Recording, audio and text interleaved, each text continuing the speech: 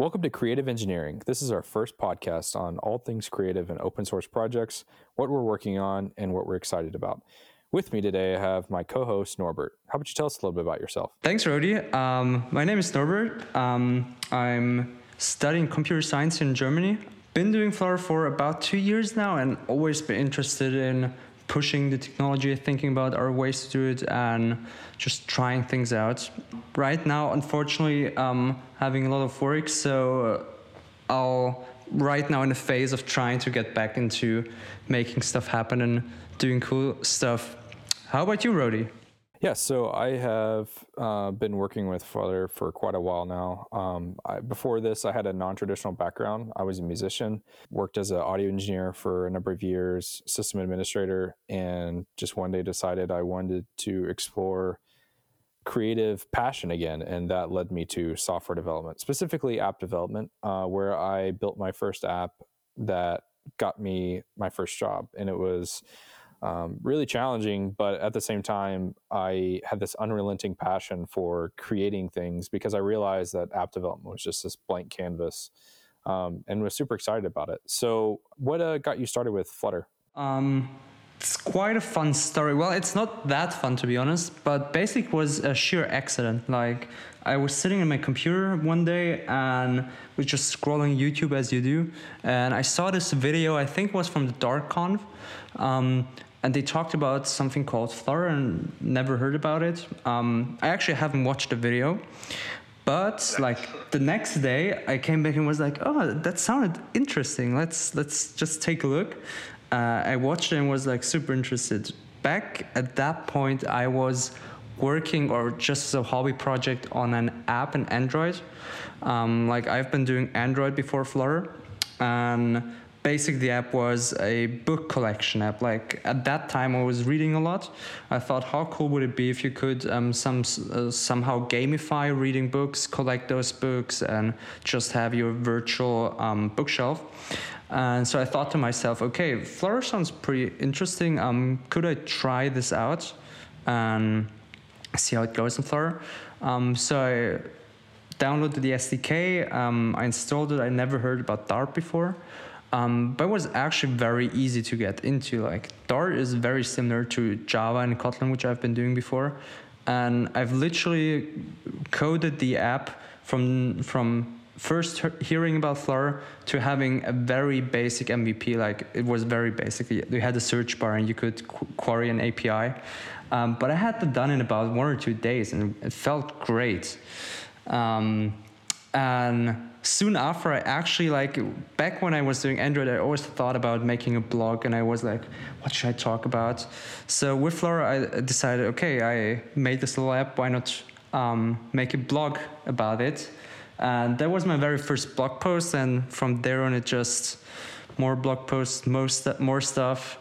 Yeah. Wow, that's awesome. Yeah, I feel like a lot of people have a similar experience with Flutter where Dart was not really the limiting factor. And also I feel like a lot of people give Dart a bad name because they think of Dart 1 and it's by far not the same Dart.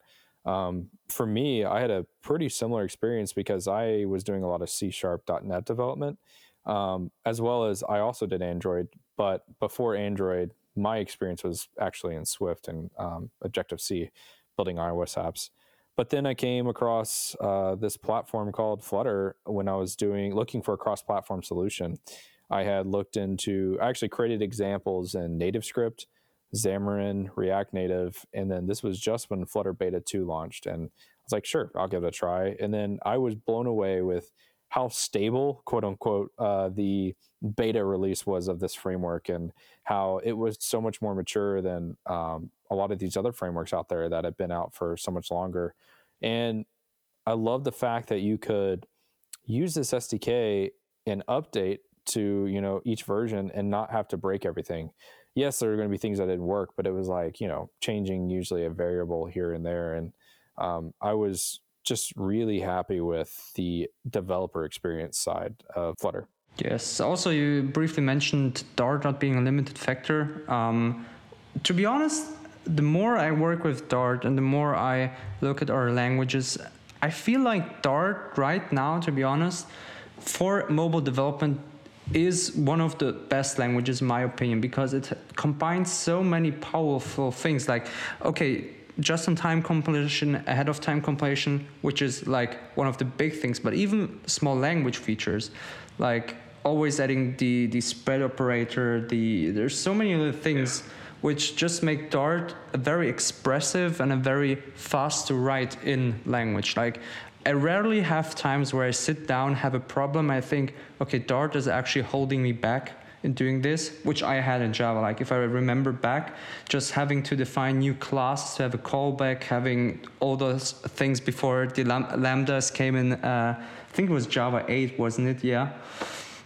Like, Dart, Yeah, I'm not sure. Yeah, Dart feels like a good language, and it somehow combines the power of having those untyped JavaScript things and just being fast, but also having the Java and the strongly typed things to make things productive and bug free.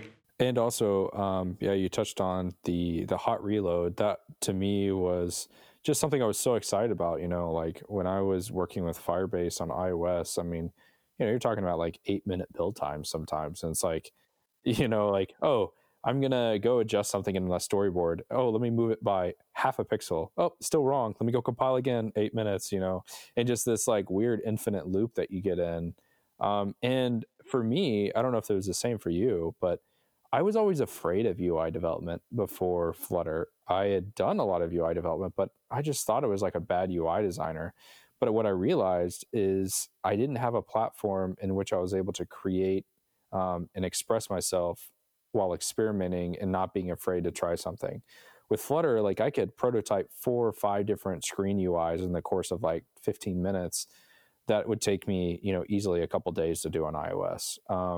They're just, and also, at least with storyboards and declarative UI, you put so much into the UI that there's almost like this, this sunk cost fallacy where you feel like you put so much work into it and you just don't want to break it. You just want to make sure it stays working.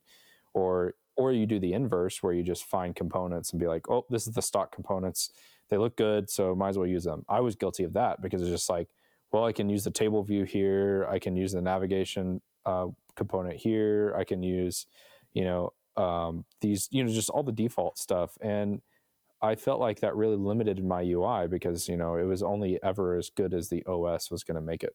Yes, and also like just not being afraid of doing something on your own, like on Android and stuff. If you see a designer try out something new and just pushing the boundaries, was like, oh my God, that's so hard. Like I have to read so much documentation and figure out how the operating system is handling this.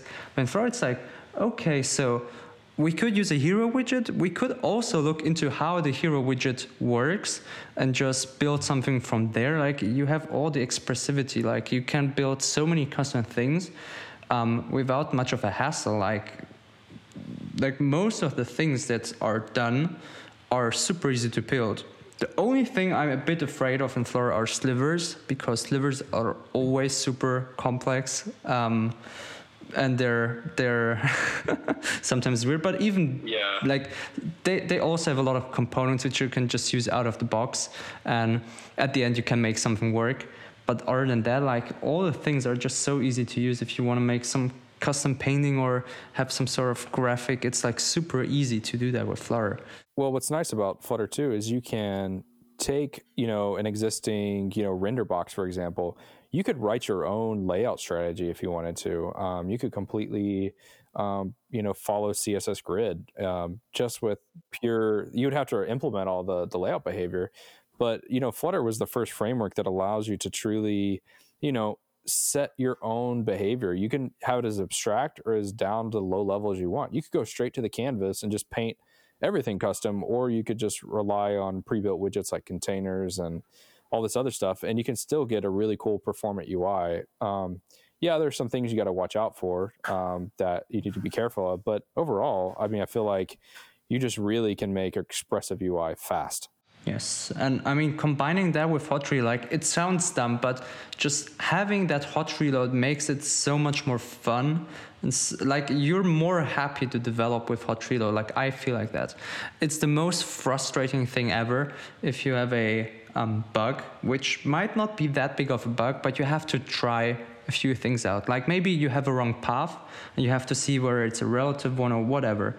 And build times are high. Like it's so frustrating to change something little and then wait for literally 5 minutes until you can see, okay, it didn't work. Let's try something different. And it just eats up so much time, but also energy. Like you're not actually working, but it feels like hard work compared to just making UI, hot reloading, and just going through that blazingly fast. Yeah, and also, you have this hot reload cycle, but it also keeps the state of the app. So you can be, 20 screens deep and you're just updating that change, which is awesome. And speaking of hot reload being fast, what's your experience been like with working with Flutter on the desktop as a prototyping tool? Yes, so that's actually one thing. If somebody asks for my secret tip in Flutter is if you have an app which doesn't use too many plugins which are maybe not implemented on desktop, go give Flutter Desktop a try and see how it may improve development. Like it has so many benefits. Like for example, if you have an application which doesn't use any plugins, so everything works on Flutter Desktop. First off, resources. Like my hardware isn't the best. 8 gigabytes of RAM isn't that fun to use IntelliJ with an Android emulator.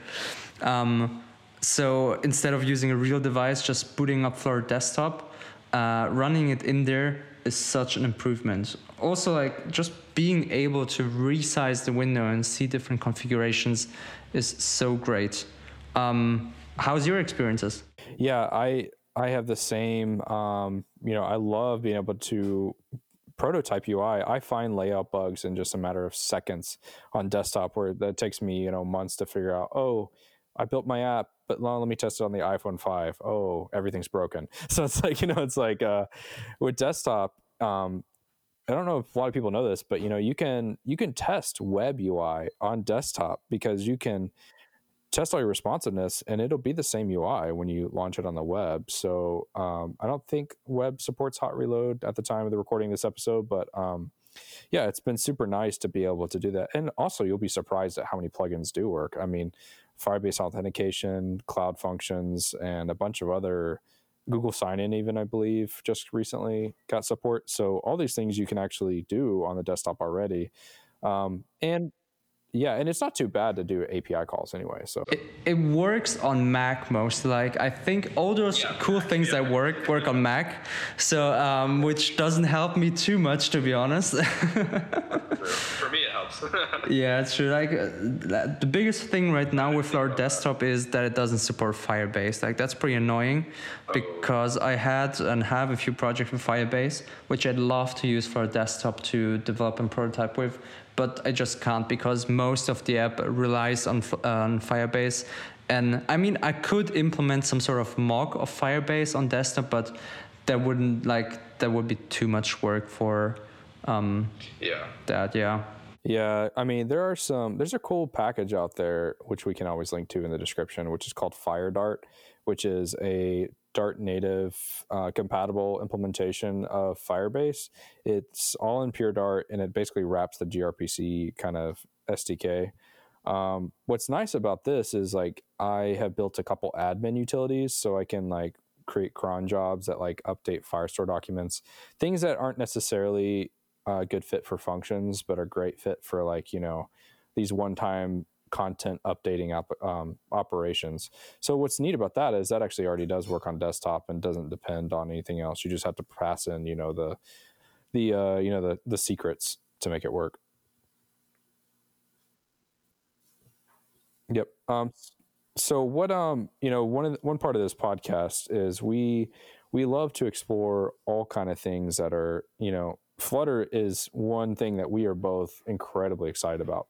But we also are really involved in a lot of other projects and excited about general technologies and other projects and APIs that we're familiar with. So what are some experimental projects that you're working on that have gotten you excited over the past couple of months? Yes. So as of right now, I'm pretty packed with work, so my free time for experimental projects has sunk quite a lot, which I hope will come back soon.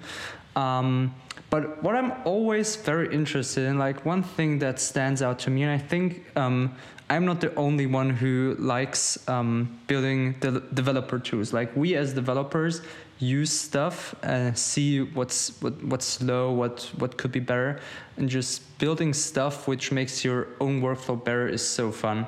And I was always thinking about how could you make, for instance, in this case, Flutter development faster and just fast. Like I was always thought, like if you have an app idea and you know what it's gonna be like, you will have to log in, you have account settings, all that stuff. Why does it still take you a couple of weeks or even months to build that app? Why can't you just sit down, maybe take some designs which you bought, maybe you have a designer, and just finish the app in a weekend? So one big project which I've been working a lot on last year mostly is the widget maker, which has gone through so many iterations and things.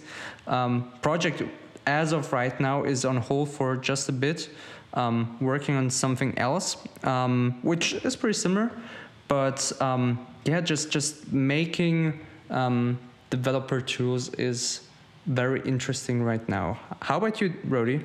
So, real quick, what is the widget maker for those that are curious? Oh, that's a very good point. I didn't mention that.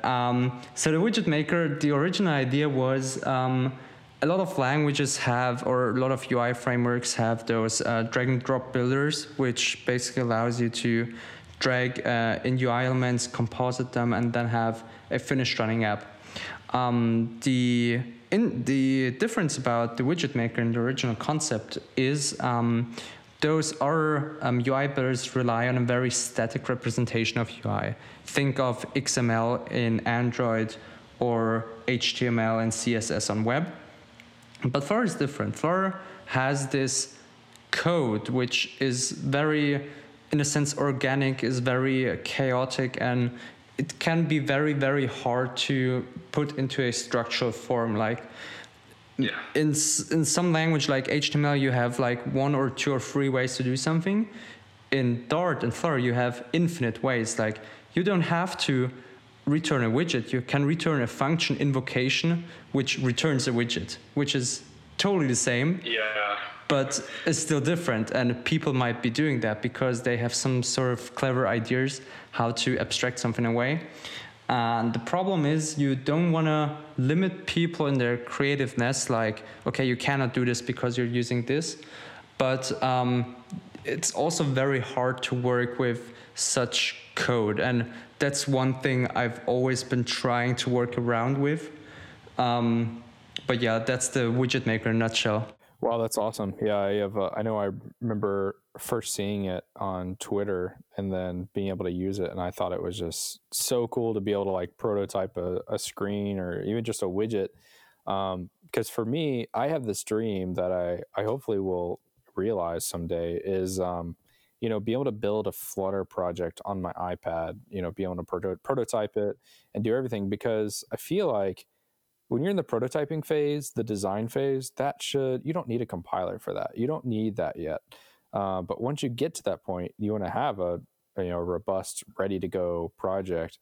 So I don't know. I'm still exploring it with my Flutter editor that I've been building. But it's a cool concept because Flutter, I love that it doesn't limit you in that way. Like it's not like on Android where you just have XML, like you said, or you can really, it's a declarative way, but it's whatever you decide is the best way to generate. Now that means that there's some best practices. Like, for example, if you're using a function to return a widget, sometimes it's not always recommended, but one of the member in the community named Remy, he's made a awesome package called function widget, which you can actually annotate those functions and it generates the actual implementation under the hood. Speaking of which, that brings me to one of my kind of things that I'm exploring pretty heavily is code generation in Flutter, because Flutter has been the first tool that I've really used to do code generation hardcore. And the fact that you can just with a couple lines of code, generate, thousands of lines of everything you possibly need is super cool. one use case for this that people are unaware is like you can very easily take a data class and Dart, for example, annotate a couple fields and then have JSON serialization just out of the box. You can, there's a package called Moor, Moor, which is super cool, where you can annotate tables and generate a whole SQLite database just with code generation and not have to write SQL statements themselves. So there's a lot of places in which, Flutter and Dart in general allows you to write code that writes more code, and I think that's pretty cool. Some experimental projects I'm working on are I've been exploring Rust with Flutter. I think Rust is an awesome language. Been going through the Rust book, and I think it's incredible just how well it, first of all, how well the book reads, but how cool it is to be able to write like an audio library and then have it compile to wherever you need. So I've been exploring creating like WASI wrappers, really, using Wasmer, and then calling into that with FFI. FFI is a really cool technology in Dart, which allows you to call into any existing C and C++ code or library. And yeah, I think it's awesome. Have you worked with FFI yet? Yes, I actually have. I've also explored using Rust on Flutter, especially for the desktop. One thing that's super interesting about this FI Rust thing is that those libraries you build, if you use a library which is implemented on all operating systems or just has some functionality which works everywhere, it can work on every platform. Like you can compile it to all desktop platforms, but also on mobile. So as you said, you can have an audio plugin which just works in all platforms, and you don't have to implement the other side, like the native side, multiple times. You can just have one implementation, have one wrapper for that, and just have it work on all platforms, which is super powerful. The biggest thing I've seen with that, though, is a lot of the ones that work on all the desktop platforms usually don't work on web, and the ones that work on web don't usually work on desktop, at least for the audio stuff. Has that been the same for you? Haven't been exploring web with FFI too much, to be honest. I mean, Rust and web. Okay, so I haven't done anything with Rust and web yet. Can you share a bit about your experiences? Because that's still very new to me, the whole WebAssembly and Rust on the web. So the cool thing about WebAssembly, if people aren't aware, it's a nice binary interchange format that allows you to easily load these modules and run and execute code in the browser, not in JavaScript, but directly in the binary format. So one cool thing about that is Rust can compile to WebAssembly as a target. On mobile and desktop, you can use FFI. FFI doesn't exist on Flutter Web. So to get around that, you can actually use the WebAssembly hooks in Flutter, which are part of the built-in DOM, just part of the regular HTML library. You can call into WebAssembly and it'll call the code. I have some examples on GitHub that kind of dive into this, but it's really cool because you can use the same Rust code. If it's a generic enough code, like a math library or something like that, the cool part is Rust will compile to all the targets pretty easily. If you're dealing with things that deal with like file I/O and stuff like that, then it's only going to support a limited number of targets. But what's cool about that is, you can, like for the counter example in Flutter, I was able to write the counter logic in Rust, compile that to WebAssembly, and then use Wasmer to run WebAssembly in Flutter on all the platforms. So since WASI, if you're unaware, is the wrapper around WebAssembly that allows you to run WebAssembly on desktop, mobile, and web. On web, you don't have to have it wrapped since you can just call directly into it. But that's really cool. I think that's an exciting feature for shareable code, because what's neat about that is like, think about like all the packages we create, and what if we wanted to create a native plugin, and instead of doing it in Dart, or if Dart supports WebAssembly, we could write the native code, have it compiled to WebAssembly, and then the plugin would just be the wrapper around that WebAssembly module. So instead of having to write, C++ and Linux, C++ and Swift and Objective-C and C# Or we could also just write a plugin that calls the FFI handles and stuff like that. So I think that's a nice, interesting wave of the future of plugin development too. Yes, definitely. One thing I also wanted to talk about quickly, you mentioned a few things before we switch to the native topic. First off, code generation. Like one thing that I'm always curious what people think is, so for me, code generation is this weird thing.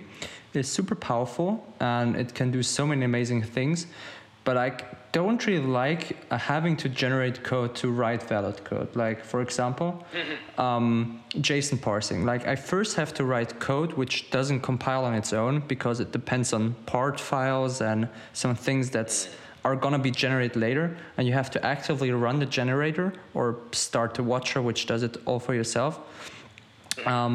And you have this state where the code is broken until you run this command, and it somehow adds more mental complexity for me. Like you have these things you cannot touch, and I don't like it too much.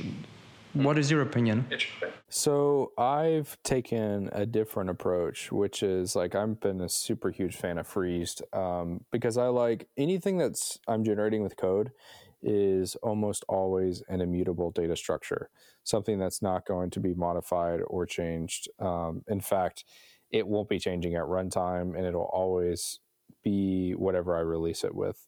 So from that standpoint, yeah, it is kind of weird sometimes when you're like in this loop of like making a change and then you run the generator and see what broke because it may update a lot of different things that don't exist anymore. I had that big problem with More, for example.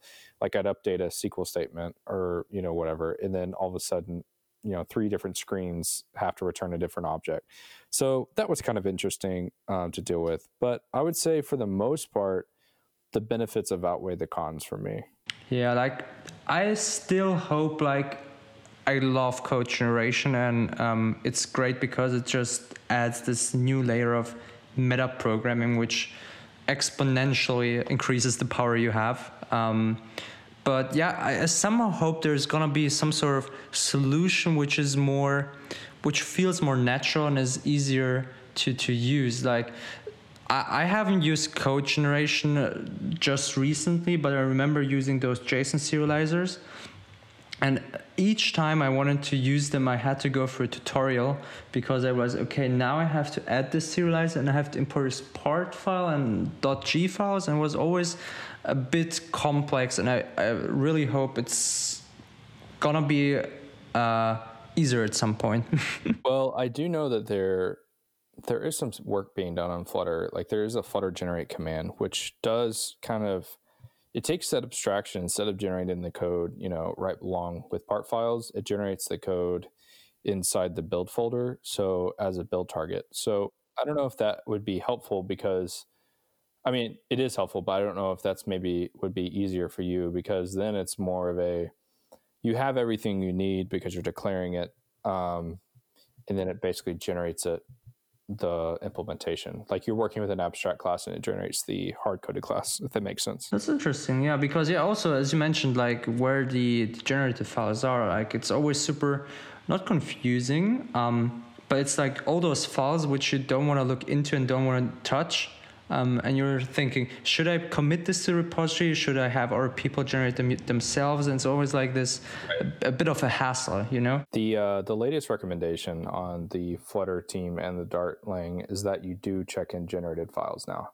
When I first started with Flutter, it was not the case, but they have since changed it to where it is recommended, which is kind of cool. So like, if you're working, collaborating on a project, like have a project called Amp Store, I'll out of simplicity, I will go ahead and generate all the files, and then if someone needs a change, then I can update it. But yeah, for the most part, only usually 1 or 2 people are generating the new files because in theory you're wanting to generate as little as possible. Like you don't want to just be like, generate application and then all of your application is generated, because it's like while that would be great and we wouldn't have jobs, that would be it's you want to, there's this flexibility that this dance that you have to make, where you have this trade-off of generating code to save you time and generating and writing code to be flexible. And there's this balance that you have to strike, and it just really depends on the project for sure. Yes, definitely. Yeah. So another thing that we both have really gotten excited about is using the Oculus Quest. And at Flutter Interact, we were both able to try this. I was able to bring my headset to Flutter Interact. And I just was curious about what was your thoughts about, trying VR for the first time, and what's got you excited about, just the general scope of VR in general? Actually, that was my first time trying VR. Like before that, I used to go to a so-called VR space in my city a couple of times. They have those HTC Vives, basically 4 stations. You pay for 30 minutes, and you can have up to 4 players and play some games. But the thing that stood out so much to me when you brought the VR headset is how accurate that was compared to the HTC Vive, which HTC Vive is perfect, and the Oculus is also perfect, but at a significantly lower price point and without cables and setup. Like, I remember we were at that Airbnb, we had a couple of hours left, and we just took the Oculus Quest. I drew the whole Airbnb on the ground and was able to navigate through that without colliding with any objects, and just feeling confident because it didn't lag, it didn't have some sort of weird artifacts, it just worked. And at that point, I got so excited because just being free, like instead of being bound to a computer with cables and stuff, you can have this headset, take it on wherever you are, and have all those very interesting, immersive experiences. Yeah, I feel like for me, I tried it in a Best Buy. It was the first time I ever tried VR, and it was an Oculus Quest, I believe at the time. And I just remember taking off the demo and being like, I cannot leave the store without this, because it was just like, it had completely changed my mind. I had used Google Daydream. I had been using Google Cardboard since it came out. I had been using pretty much any access besides using like the Rift and Oculus Rift and HTC Vive. Yeah, I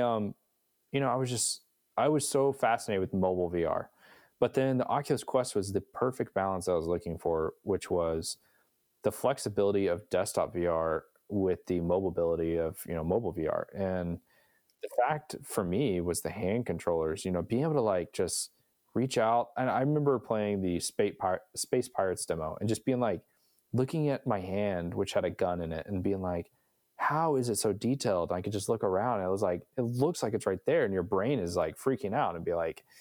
And then also there's this app called the Planck Experience, and you could just walk out, and everything in your mind is like trying to convince you that this thing is reality. And it's incredible, the technology and how far it's come. I haven't actually tried that one yet. Like the Planck Experience, a lot of people told me about it. I'll definitely have to try it out at some point. I remember when I very first tried VR, I think it was actually on Gamescom, like quite a couple of years ago, when how was the first headset called, which was by Facebook? The Go? I think. Or are you talking about the Samsung one? I think it was one of the very first ones. I think it was. The Rift was their main one. I'm not quite sure how it was called, but basically, it was a sitting experience, like being at Gamescom, just waiting all day to get in. And I remember playing this game where you were in this space suit or whatever, and you could jump around onto high buildings and jump down. And jumping down from that building actually felt like falling, even though I was sitting. Have you got the update for hand tracking yet? Yes, I do. Like, I think there were a few other features. I'm not sure if I have the big new update. I think that also has a few UI changes, but I definitely feel like the hand tracking got way better. And yeah, talking about hand tracking, like that's the next step. Like those controllers are pretty cool. Like, but it's still like you have to use the controllers. You have to get into those straps. You have to have your hands. It depends on the game. But just having your fingers and having all this control, it opens so many more possibilities. What have you tried with hand tracking? Like, what is your experience? So my favorite latest point update was the fact that it can automatically switch between hands and controllers based on interaction, which is so awesome. Like, so for example, like a normal day in VR, I may pop on my headset, open big screen, maybe watch a movie, and it's just, that's an interaction where I just need my hands. But then like I want to pop out Beat Saber, that would be kind of awkward with hands, but it works great with the controllers. And then I go over to Robo Recall and I bring out the controllers, but then I want to go back to like YouTube, for example, or Netflix, and it's like hand controllers are just using your hands is nice. Yeah. But do those apps work with hands? Like when I tried the hand tracking a couple of times, and most apps didn't support hand tracking, even though they didn't actually need controllers that much. Does Netflix and all those apps support hand tracking? The only one I've used so far that supports it really well is the Oculus TV app. So, yeah. Because a lot of the developers need to update their apps to support this new feature. But what I suspect is maybe we'll see I think we're going to see a compatibility mode that can be turned on in the settings, allows you to use hand tracking in any app. So we'll see.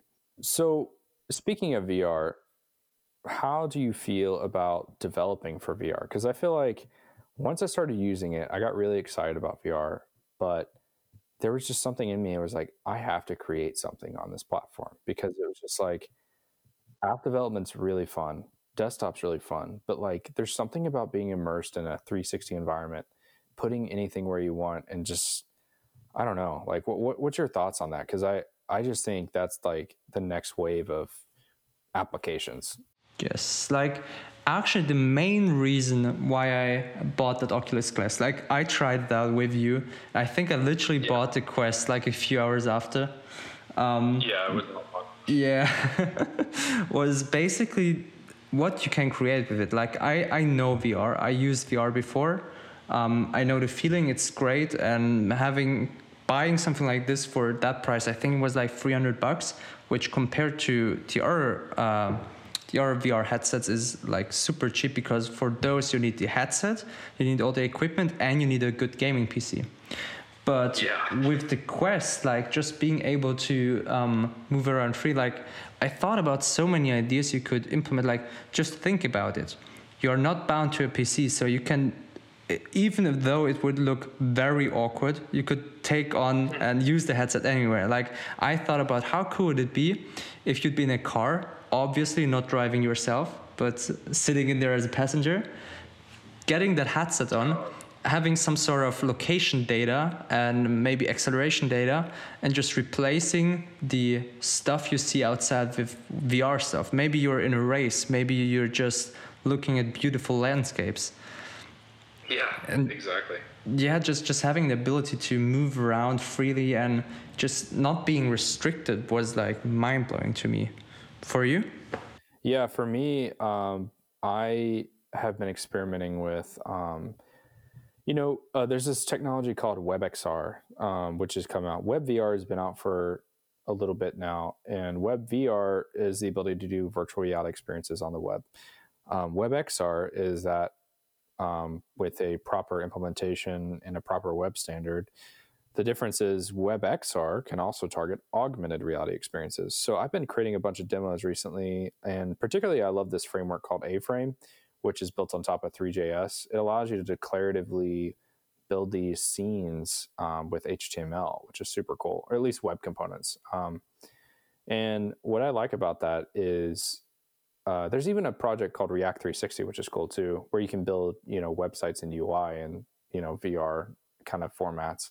But I think it's so cool because when you're developing in this experience, you don't have to be bound by just like a 4:3 or 16:9 aspect ratio box. You can have all your important content in front of you. You can look around for other details. You could literally build like a mission control room and have everything you need. And what's cool about the Quest is you can literally walk over to anywhere you want and have everything change, like versus in interactive too, versus in a 360 video it's all just passive, and in a mobile application it's all about what's just on the screen at the same time. But like it really, and especially interactive movies and stuff like that, allows you to like let the user choose what they want to do and, you know, how they want to see it.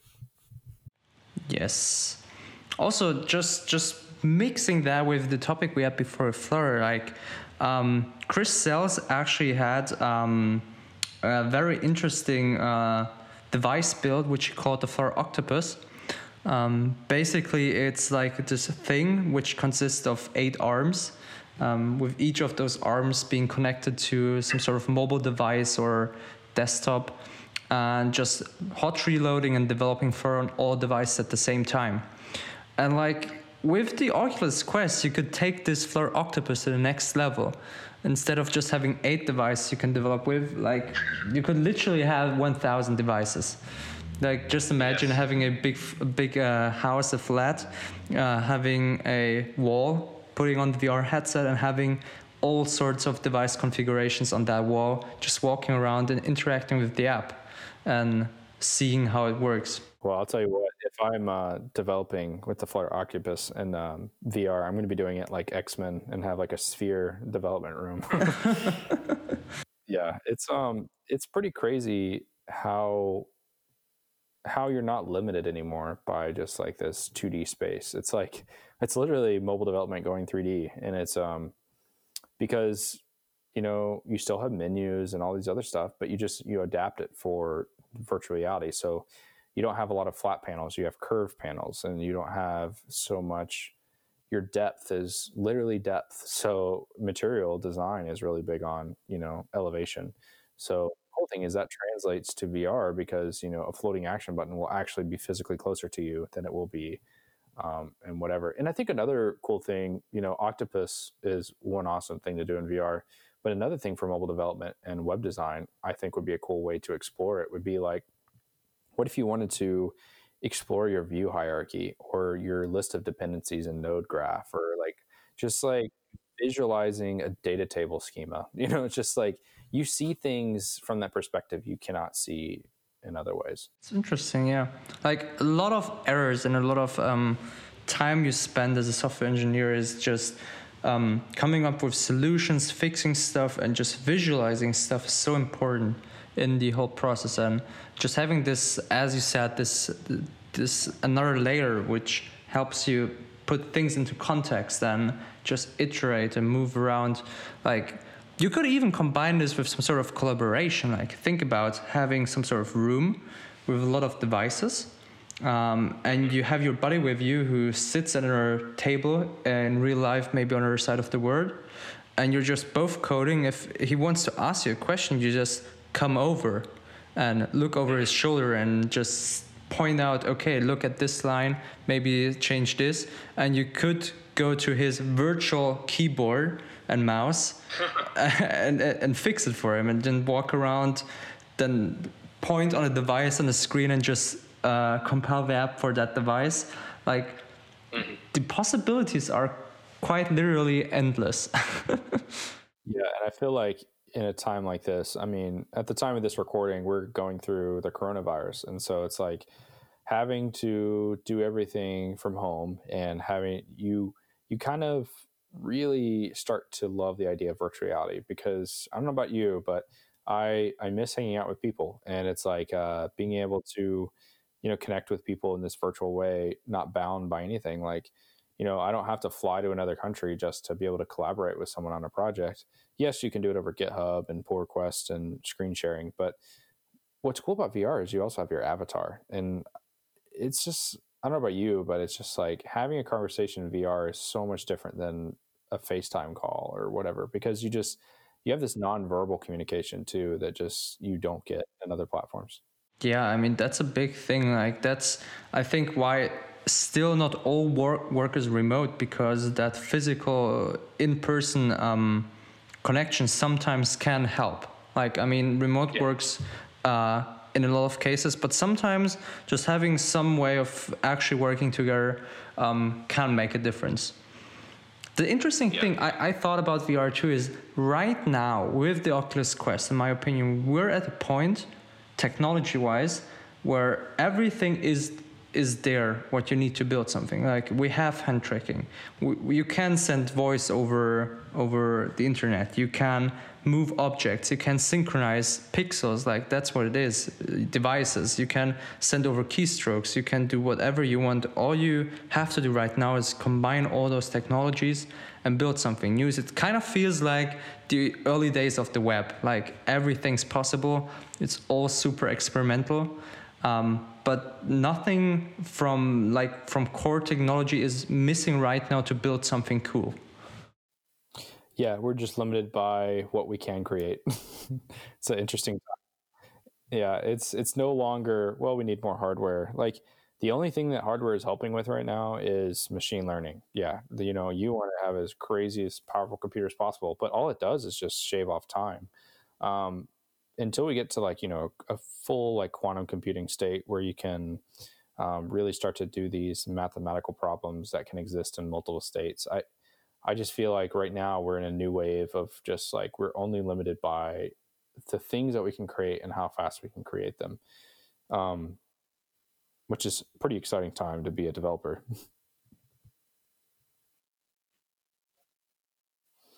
So this next section I want to have devoted to just any new packages that you have found in the last week or so. Is there anything you'd like to share that you've come across that you're just, super glad you found? Yes, actually, it is not a package and it is not directly related to Flutter. But I found this GitHub project, which is called Screen Copy, like it's SCRCPY. Which basically allows to copy your phone screen onto your desktop, which is super cool if you have less powerful hardware like I do. For desktop isn't working yet because I'm using Firebase and Windows. And the cool thing is I'm using ADB over Wi-Fi. So what I can literally do is have my phone somewhere in the house, compile to the phone and have the screen on my computer and just have an Android emulator, which is not an emulator, without the performance impact. So does it remote debug too?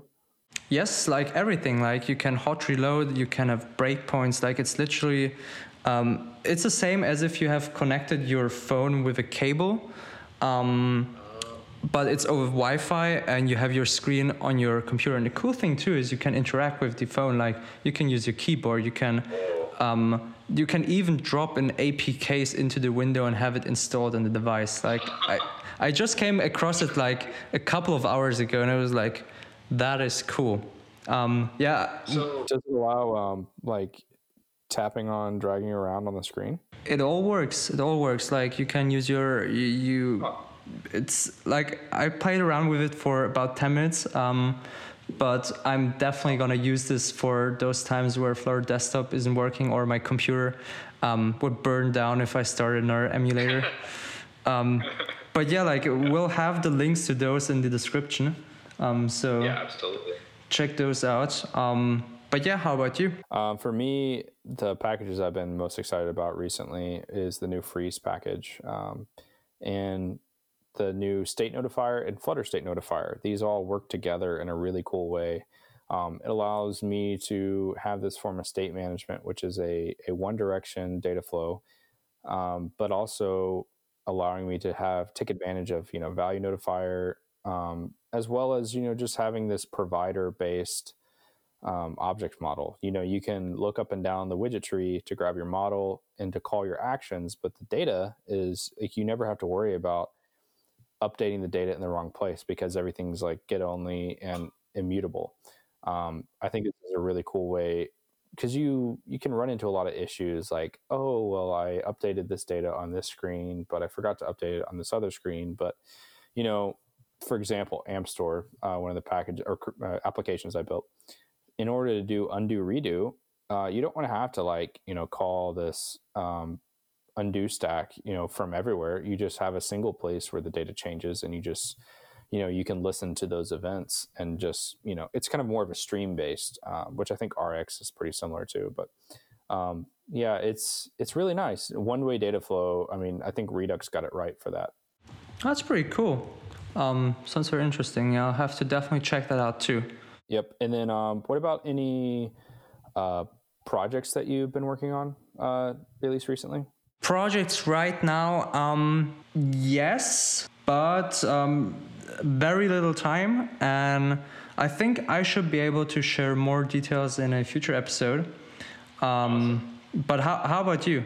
Yeah, I always have a ton of projects, but at least at the moment, Flutter Editor has been one I've been pushing a lot. Yes, you talked about it briefly before. Do you want to give us a bit more info about that?